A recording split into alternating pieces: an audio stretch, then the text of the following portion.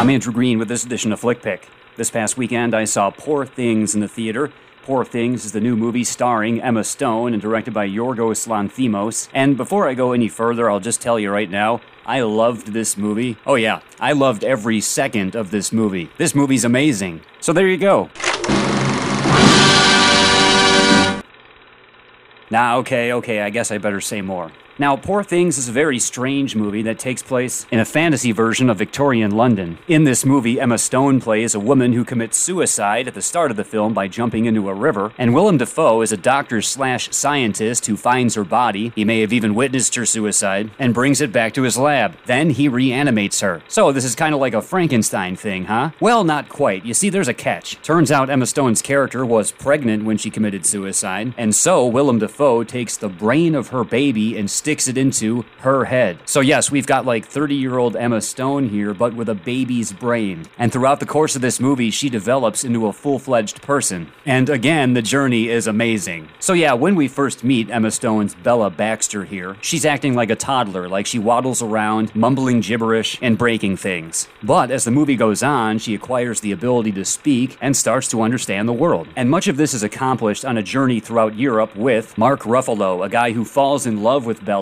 upon meeting her. See, Mark Ruffalo's character here does not know why she acts the way she does. He just thinks that she's some kind of a free spirit or something. So when Bella demands that Willem Dafoe's Dr. Godwin Baxter finally let her out of his lab so she can see the world, he allows her to go on this trip with Mark Ruffalo. And throughout the journey, the changes that we see in Bella are so gradual that it blows me away just how good Emma Stone is in this movie. She is fantastic, and it's all hilarious because the way that her Bella acts is so strange. Like the way she talks, for example. She's figuring out how to talk throughout the course of this movie. So early on, when she does say something, it's like some weird combination of random words, but gradually she starts to make more sense, until finally by the end of the picture, she's speaking fluently just like everyone else. But Bella Baxter's very odd way of speaking is a constant source of entertainment in this movie. And also, Mark Ruffalo is a constant source of entertainment and laughs in this movie. Like, Bella literally drives him insane because he does not understand why she acts the way she acts. And I do have to warn you about something here. In this movie, Poor Things, there is a lot of sexual content. And I mean a lot.